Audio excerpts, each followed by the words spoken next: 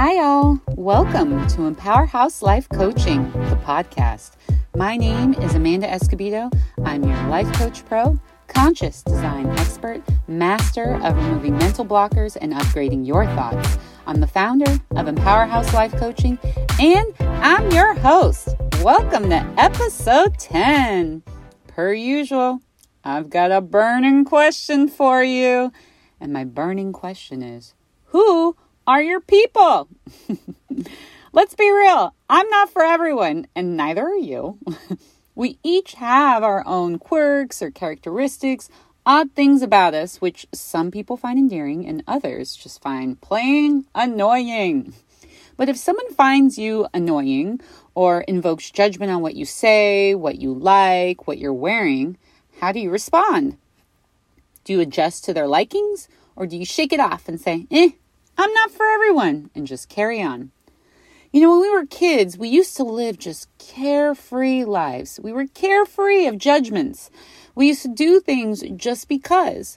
We used to dance to the beat of our own drum, wear 2 different color socks and polka dot pants, just because. But then life happened, and someone might have told you, you don't have rhythm, so you stopped dancing. Someone might have looked at your miscolored socks and polka dot pants and said, you look weird. So you stopped wearing bold prints and started making sure everything you wore matched. And as you went through and experienced life, these little gremlins started to form in your head. They were little monsters in disguise. They were disguised as your best friend. They became your committee of limiting and negative belief systems. They became the voice that said, make sure you're wearing solid prints. When your favorite tune came on, so did the voice in your head that said, don't even think about it. Do not embarrass us today. These gremlins have helped you form these different personas and put on a disguise. And years later, you don't even remember what it feels like to be without your armor or your mask. And today, there's a calling. Something is pulling at you, telling you something isn't right. Something needs to change, but you're not sure what it is. You're not sure how to change. But what if it was your act? What if one day you dropped the act? What if one day you decided to not only speak your truth, but to live your truth? What would happen? What would happen if you shared who you really were? Shared your real story? What if you shared your story of grief, loneliness, or isolation? What if you also shared your story of accomplishments? And your accomplishments could simply be the process of overcoming your fear. What if the process of shedding your masks was the medicine you needed to heal beyond expectations of others and grow against odds and attract an audience, a committee of empowerment? If you haven't gathered, today's podcast is about shedding your mask and showing up as your true, authentic self and finding your people. As humans, we are wired for connection. It's an innate human desire to be a part of something larger than us. And when we take action to connect with others, we experience feelings of acceptance, love, meaning, purpose, inclusion, kinship, safety, and so much more. Alternatively, when we anticipate or experience exclusion, we experience feelings of fear and danger, and we suffer. That said, connecting and belonging to a tribe is tremendously important and has a powerful impact on our health, well-being, and happiness. But many mistakenly exercise the practice of fitting in with others rather than fitting in with themselves first in order to feel that closeness. Brené Brown says, true belonging is the spiritual practice of believing in and belonging to yourself so deeply that you can share your most authentic self with the world and find sacredness in both being a part of something and standing alone in the wilderness. Belonging to yourself, man, that takes courage. So how do we fit in with ourselves and find and connect with people at the same time? Well, today I'm going to share 5 steps that will help you shed your disguise and find and connect with your audience. And this could be your audience in the workplace, networking events. This could be your community of friends or romantic relationships. But relationships are vulnerable. You will be required to step out of your comfort zone and into your discomfort zone. Because the truth of the matter is, you could be in a relationship or even have a community of friends for years. But if you've been showing up to these relationships in a disguise, these people don't know you. And when people don't know you, it doesn't matter how many people are around you. Your world is lonely. And my goal is to help you create a world of love, joy, and abundance. Before we get into these steps, though, I want to share a personal story, and it goes back to grade school. Like many in grade school, high school, I struggled to show up as myself. I got made fun of in the 5th grade. The kids used to call me Amanda, the big fat panda. Kids are mean. Those types of words really mark you. I used to be a social kid until I got made fun of. And after that event, I just became very mute. I was scared of the world, or really of popular kids. And if I saw you and thought you were popular, I was afraid you were going to make fun of me. So all through junior high, I went through school trying to fade into the background. I made friends with other quiet kids. They were my safety net. But a few years later, I remember waking up to this pool to say hi to someone at school, say hi to someone new. So I did. I went into class and I said hi to the person next to me, and then they said hi back, and then they started talking to me. And then I went into the next class and did the same thing. And then they started talking to me too. And from that moment on, I never turned it off. I never stopped talking. That was kind of a moment of hope for me, though. Hope that there were nice people in the world.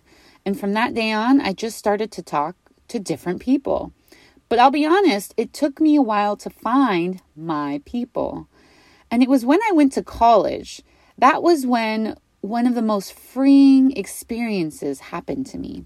I remember going into my first year thinking, this is an opportunity for me to start over and show up as whoever I want to be. And I asked myself, who do I want to be? And honestly, I wasn't sure. But what I found interesting was that popularity didn't exist. There were no cliques, at least not yet, because everybody was new. And everyone was starting from scratch and figuring out who their people were. And so I literally went door to door in my dorm building and introduced myself to everybody. But when I went down that first hall, I remember going through that hall feeling like, I think I picked the wrong school. Everyone I was meeting was super nice, super respectful, hospitable, inviting me into their dorm room, having conversations with me, but something just felt off and I couldn't put my finger on it. And then I finally came across another hall, and at the end of the hall, something just hit different. These people I came across just hit my nervous system differently. As I really got to know them, something inside of me told me they were safe and I could share who I really was. There was something about being around people which don't see your flaws, but they see your possibilities. That's how I felt. And this is what I want to create for you. I know there are politics in the workplace or networking events, but even in those places, you can find your people. And if your people don't exist in those places, you might want to consider working or networking somewhere else for the sake of your own health and well-being. But before we have you making radical life decisions, let's give you some steps to unveiling your disguise, to releasing your mask and finding your people. Now, for these steps, I want you to think about yourself as a scientist in a lab with a white coat, okay? And the person you're studying is you. And just like a scientist, nothing is bad and nothing is good. It just is or it isn't. There is no judgment in a lab, just plain curiosity and amazement. And as you approach and take action on these steps, I want you to be neutral as a scientist would. So let's get into these steps. Step 1, notice your inner critic. Now, the inner critic has many names: the lizard brain, the critter brain, or just a few. And the inner critic is one of the most damaging voices for you. It's the one that blames, shames, criticizes, or discourages you. It's what tells you you're doing it all wrong. It's the one that says, don't embarrass us. It's the one that says, just settle. This is the best you'll ever get. It's the one that says, don't do that or say that because people will think we're weird. It's the one that's blaming you for everything. In this step, I just want you to notice the inner critic. Don't get mad at it. Just be an observer and notice it's there. Step 2, notice your judgment of others. This is the voice that judges, compares, and puts others down. And just like everyone else in the world, there is a part of us that judges others. This is the part that makes negative assessments of other people. This is the voice that doesn't think someone can dance. This is the voice that thinks someone looks like a fool. This is the voice that thinks someone is too extravagant. They're not smart enough. They're full of themselves. They're way too flashy. When you notice this judgment of others, don't get mad at yourself when this happens. Just get curious and maybe notice when it happens and how often it happens. Step 3, notice the judgment from others from the outside. Now, this could be a criticism of you. So your curly hair looks frizzy, girl. You should straighten it. Maybe that criticism to you even echoes your inner critic. And when that happens, you may be tempted to believe the criticism if it matches your inner critic. But 2 criticisms don't make a truth. Continue to be observant. What's being said is either a criticism or it isn't. That's it. Nothing is bad. Nothing is good. Maybe someone criticizes a group that you're a part of. Maybe there's a collective judgment from society. Just notice it. Now, steps 1, 2, and 3, they're just about noticing your different voices of judgment and becoming an observer of them. As you go through steps 1, 2, and 3, I also want you to recognize which voice is louder. Is your inner critic louder than your judgment of others? Or are you criticizing others way more often than people are criticizing you? Remember, this is not the time to say I'm a bad or terrible person. This is just a time to be curious and fascinated by how many voices of judgments you have in your head and how often they speak. Additionally, the intention behind steps 1, 2, and 3 is to have you start the process of separating you from the voices because you are not the voices. Now, from there, we go into step 4. Tap into your voice of wisdom. Now, your voice of wisdom is wise, relaxed, constructive. It opens you up to new experiences and satisfactions.